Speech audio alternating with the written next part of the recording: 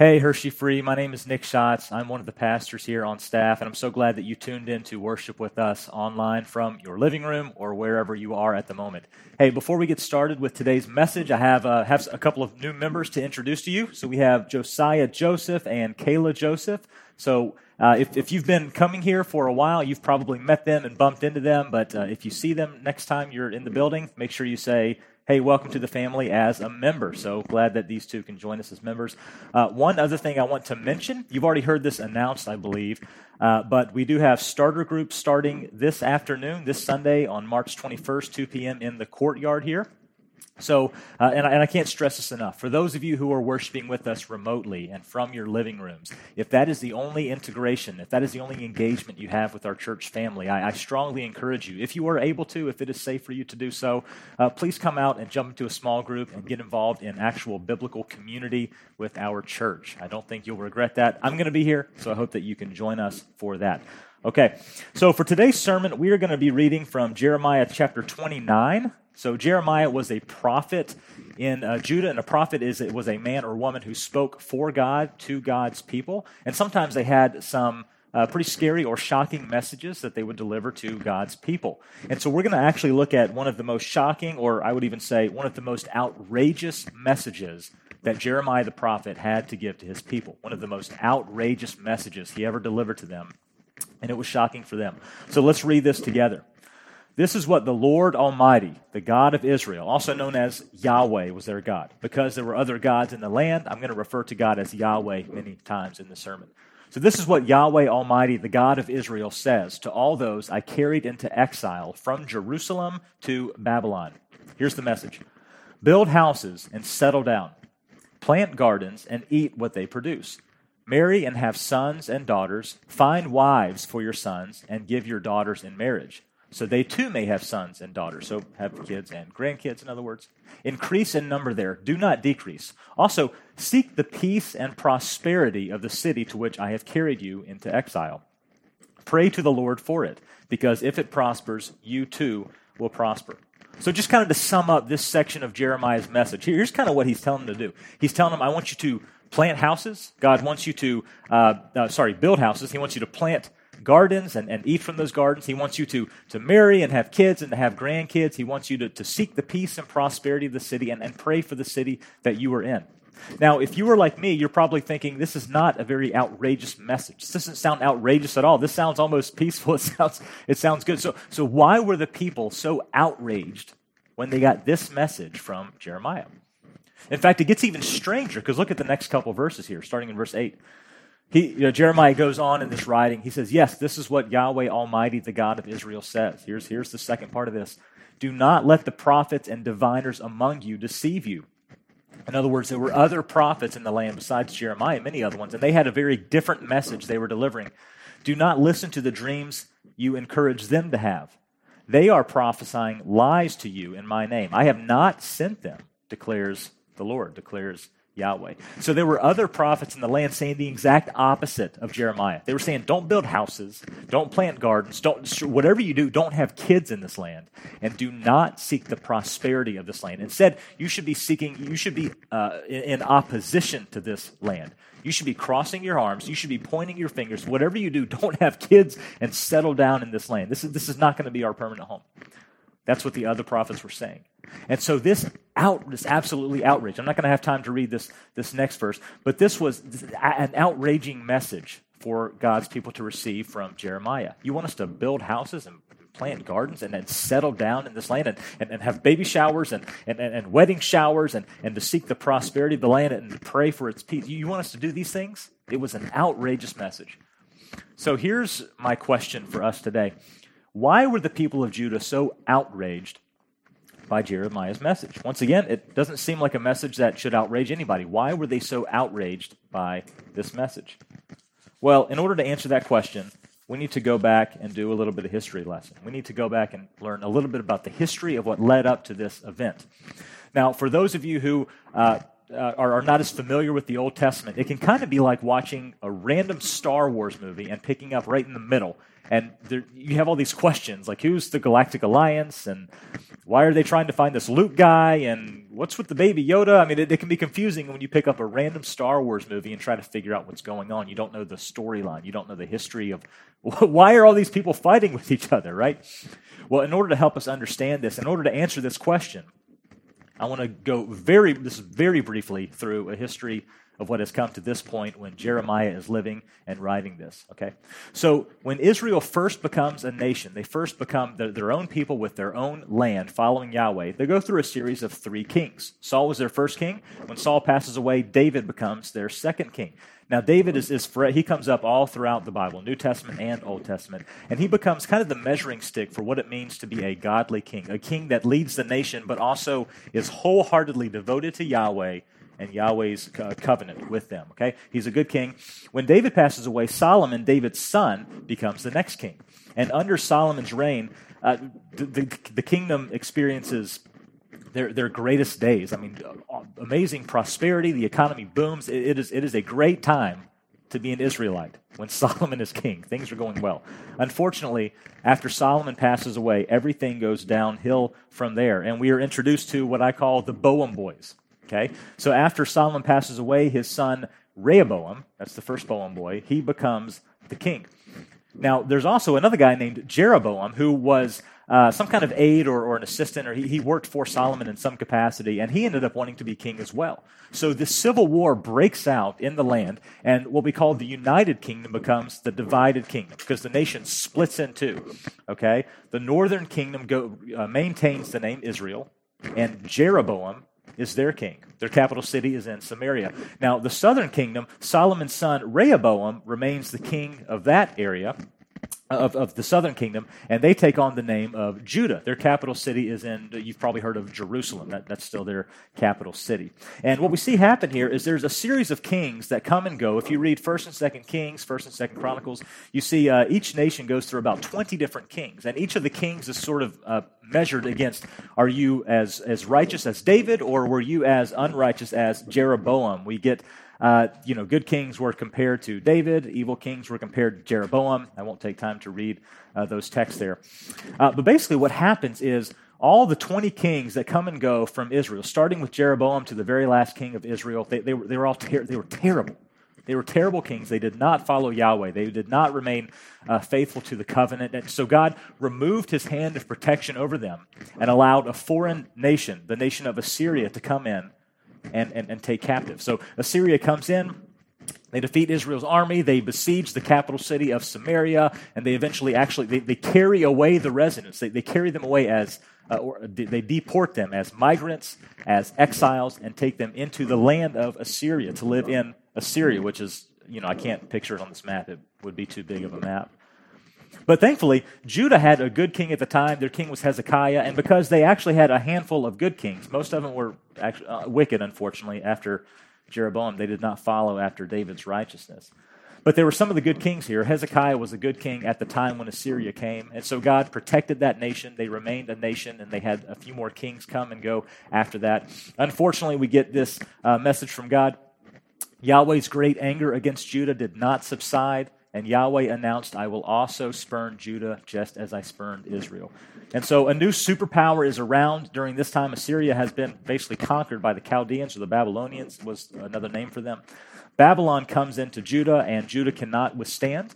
They break down the walls, and they besiege the city of Jerusalem, and they do the same thing that Assyria did to Israel. And Babylon actually deports. They exile the people away from Judah in a few different waves, but they exile them into the land of Babylon. So with that history, it's a little easier for us to answer that question. Why were the Judeans so outraged by Jeremiah's message? Well, this answers our question. You want us to build houses and plant watermelon seeds and throw wedding showers and baby showers. You want us to settle down in this land? This is not our land. You want me to have kids in Babylon? You want me to have kids in this land? But my neighbors worship Marduk. You want me to have kids here? I don't want my kids in the school system here. See, you want me to pray for the peace of the city, but Babylon is wicked. The king is wicked. They worship other gods and they have other laws that do not follow the law of God. I can't settle down in this land. You want me to seek the prosperity of this land? I'm hoping this land burns down. I'm hoping the king Nebuchadnezzar of Babylon is dethroned. I don't want to seek the prosperity of this city. I want to seek the opposition of this city. That's why the people of Judah were so outraged by this message that Jeremiah sent to them. I want you to build houses. I want you to settle down, seek the prosperity of the city. Man, they were ready to cross their arms and point their fingers. They did not want to follow that command from God. Now, again, in order to help us understand this, I want to ask this question. I wonder if any of you watching this, if any of the families watching this, have you ever been through a major move before? All right, have you ever moved from one place to another and you experienced a culture shock? And by the way, I've talked to some of you around here, and when you move from Hershey to Palmyra, that's not the kind of thing I'm talking about. I mean like a major move where you go through culture shock.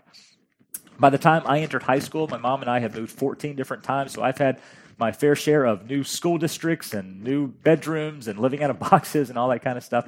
And even in my adult life, I have lived in 5 different states, kind of dotted all around the U.S. Never in a different country, but throughout the U.S. My first major move to a different state, at least, was when I was 18. I left the house. I was born and raised in North Carolina and moved over to California. So that was a talk about a major culture shock. I come off the airplane and I'm waving at everybody, showing Southern hospitality, and nobody waves back. I'm thinking, man, are people mad at me? What have I done? I go to restaurants and I order tea, and they bring me this brown liquid that tastes like cold dirt. At one place, I even said, hey, no, I was actually hoping for sweet tea. And the waitress, she points to these little blue packet thingies on the table and says, yeah, there's the sugar, the sweetener. And I almost lost it. I thought, no, I did not ask for chemically induced brown water. I want sweet tea. It was a major culture shock. My wife and I, we married after leaving California, and we moved straight to Indiana. And once again, I had a major culture shock. All right, we moved to this small city in the middle of rural Indiana, and the city had been infiltrated by corn. Corn, I mean, you would drive for miles and miles, and it's nothing but corn. It's just corn was everywhere. I even asked some of the people of the city that we had moved to, a city called Salem, hey, what are some things you guys like to do for fun? What are some hobbies? And different people would say they like to play cornhole. They like to do corn mazes. I thought, what? Hold on. Even your hobbies are based around corn? What is the deal with corn? It was a major culture shock.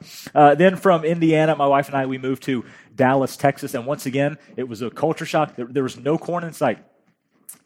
No corn whatsoever. We were living in like a concrete zoo, in other words. I mean, there were people everywhere, cars everywhere. Traffic was nuts. Everything was expensive. Everything was fast-paced, and it was intense for a little while. We ended up growing quite accustomed to it.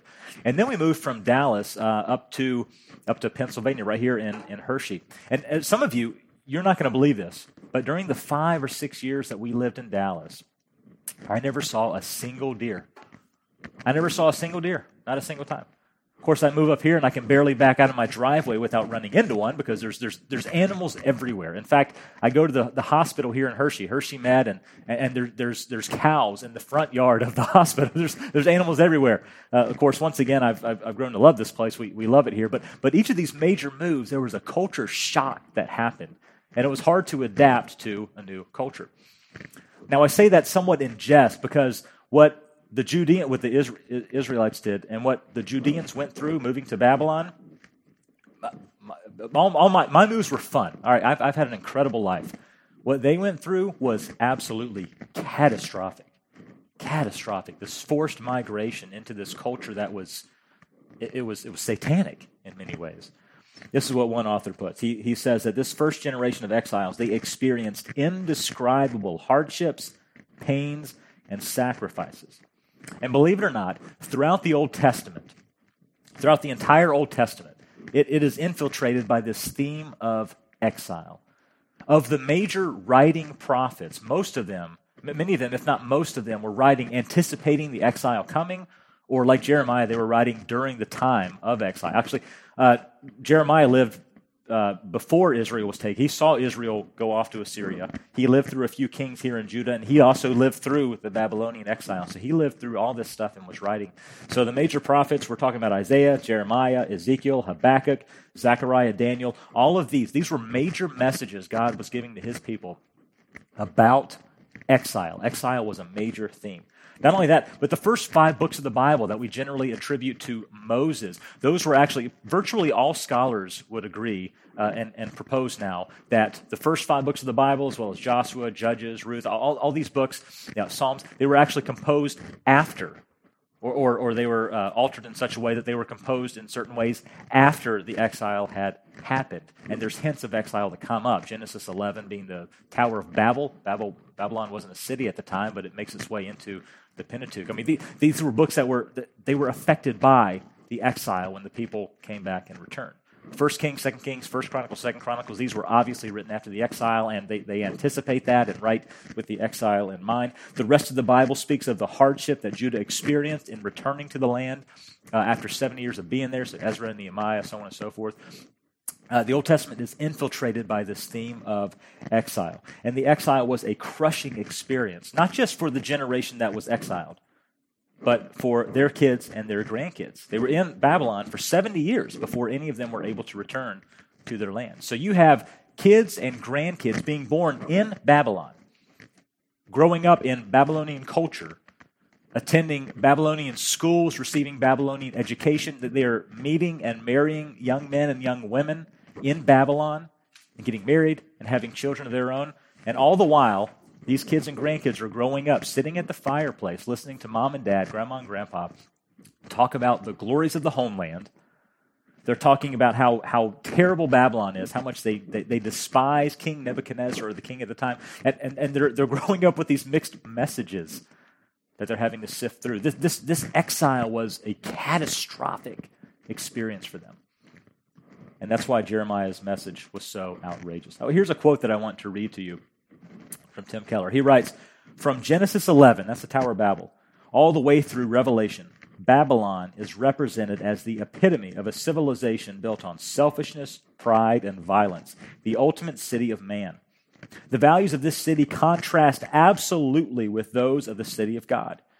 Yet here, the citizens of the city of God are called to be the very best residents of this particular city of men. God commands the Jewish exiles not to attack, not to despise, not to flee the city, but to seek its peace and love the city as they grow in numbers." So I would say there are at least 2 reasons why the people of Jeremiah's day bristled at this message. I think there were at least 2 reasons why they were so opposed, so outraged by Jeremiah's message that I want you to plant houses. Build. I keep saying that. I want you to build houses. I want you to plant some watermelon seeds, have wedding showers, baby showers. I want you to seek the prosperity of the city. I want you to settle down here. I want you to pray for this city. There were at least 2 reasons, I suppose, why the people were so outraged and opposed to that message, why they wanted to cross their arms and point their fingers and oppose the city rather than seek its prosperity. Here they are. They assumed that thriving spiritually equaled political power. Number 2, we'll come back to these. They assumed that faithfulness to God equaled opposition to everyone else. Let's take a minute and look at that first one. They assumed that thriving spiritually equaled political power. In other words, when the people of Judah heard Jeremiah's message to settle down and seek the peace and prosperity of this land, they had no category for that lifestyle. Like, you want me to build a house? I don't want to stay here. This isn't God's land. This is some other land. They worship Marduk here.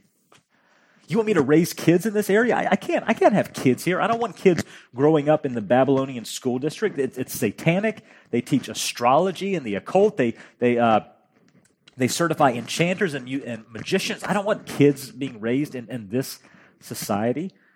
You want me to seek the prosperity of Babylon, but they don't even follow God's law. They have a law system and policies and legislation that's based on not God's law. I don't have a category for this. In order for God's people to thrive, we need a king that worships our God.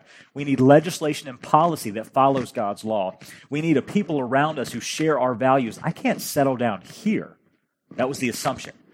In order for us to thrive spiritually, we need to have political power. And of course, this can be the same thing that we assume as well. We need a Christian president, right? We need Christian policies and legislation. It's so easy for us to think the exact same thing that they assumed. They had no category for saying, no, I can thrive spiritually, while at the same time living in a place that, and having people in political power that are not of my same beliefs. They had no category for how that would work.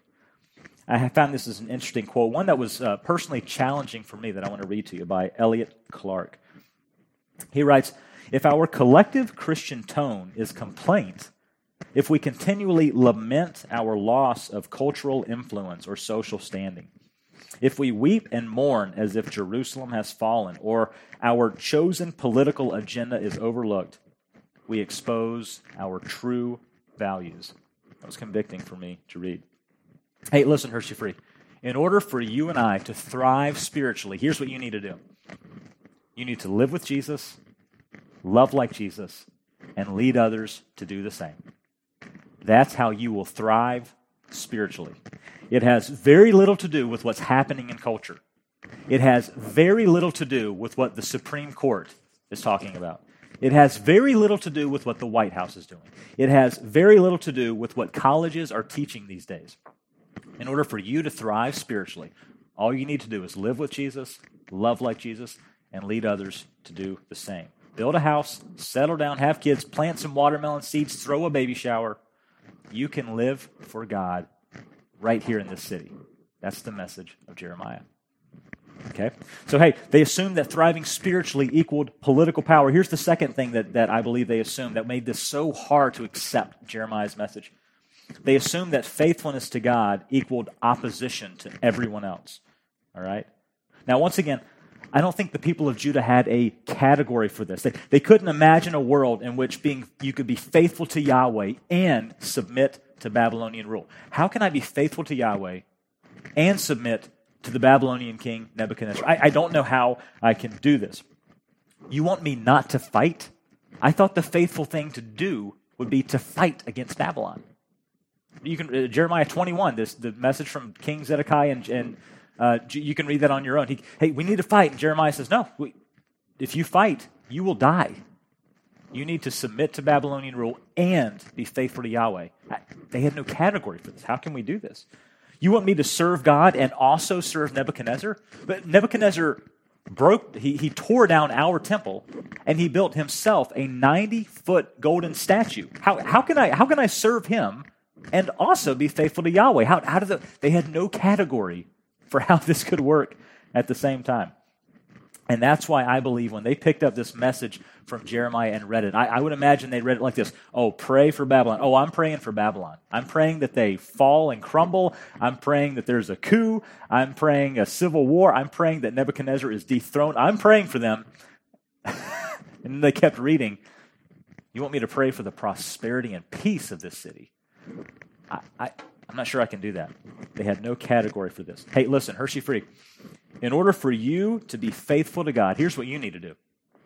Live with Jesus, love like Jesus, and lead others to do the same. That's what you do. And our church will not do that effectively if we are known as the church in town that is against everything. We will not do that effectively if we are more interested in being the moral majority than being the missional minority. We will not be able to do this effectively if we are so focused on that. We need to build houses, settle down, raise kids, plant some watermelon seeds right here, and serve Yahweh, serve God right here in this city. You can do it at the same time as being faithful to God. So, hey, here's what Hershey Free needs to do. We need to apply Jeremiah's message to our world today. And so I want to give you a couple examples. One is the example of Daniel. Daniel was a young man who lived in Jerusalem when Babylon came to take them as exiles, and he actually moved into Babylon with them. So not only was Daniel given a new Babylonian name, not only was he educated in the Babylonian education system, he also had a federal job working for the capital city of Babylon. That was Daniel.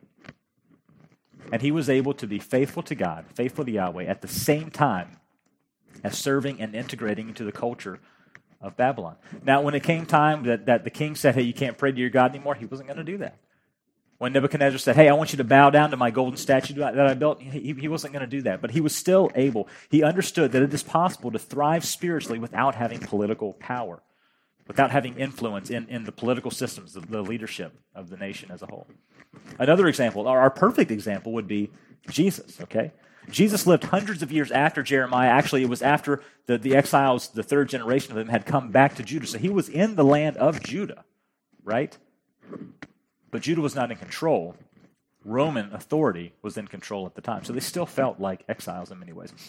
And there's this interesting story where someone approaches Jesus and he says, hey, Jesus, should we pay taxes to Caesar or should we pay tithe to God? Once again, he had no category for how you can pay taxes to Caesar and tithe to God. You can't honor Caesar and honor God at the same time. I don't have a category for that. He didn't understand how this could be done. And Jesus said, you should do both. In fact, the only way to remain faithful to God is to also render unto Caesar what is Caesar's. The two work hand in hand. Okay? Seek the prosperity of this city, not the opposition of this city. So listen, in order for you to thrive spiritually, you need to live with Jesus, love like Jesus, and lead others to do the same. Hershey-Free, don't fall into the assumption that living spiritually equals political power. And don't fall into the assumption that faithfulness to God equals opposition to everyone else. Build houses, plant gardens, settle down, live for Yahweh, live for God right here in this city, and seek the peace and prosperity of the city as you do so. Hey, I just want to remind you, before the screen goes black, you're probably going to be tempted to think that church is over. I want to remind you that church isn't over because church is a people, and church is the people acting out the mission of God.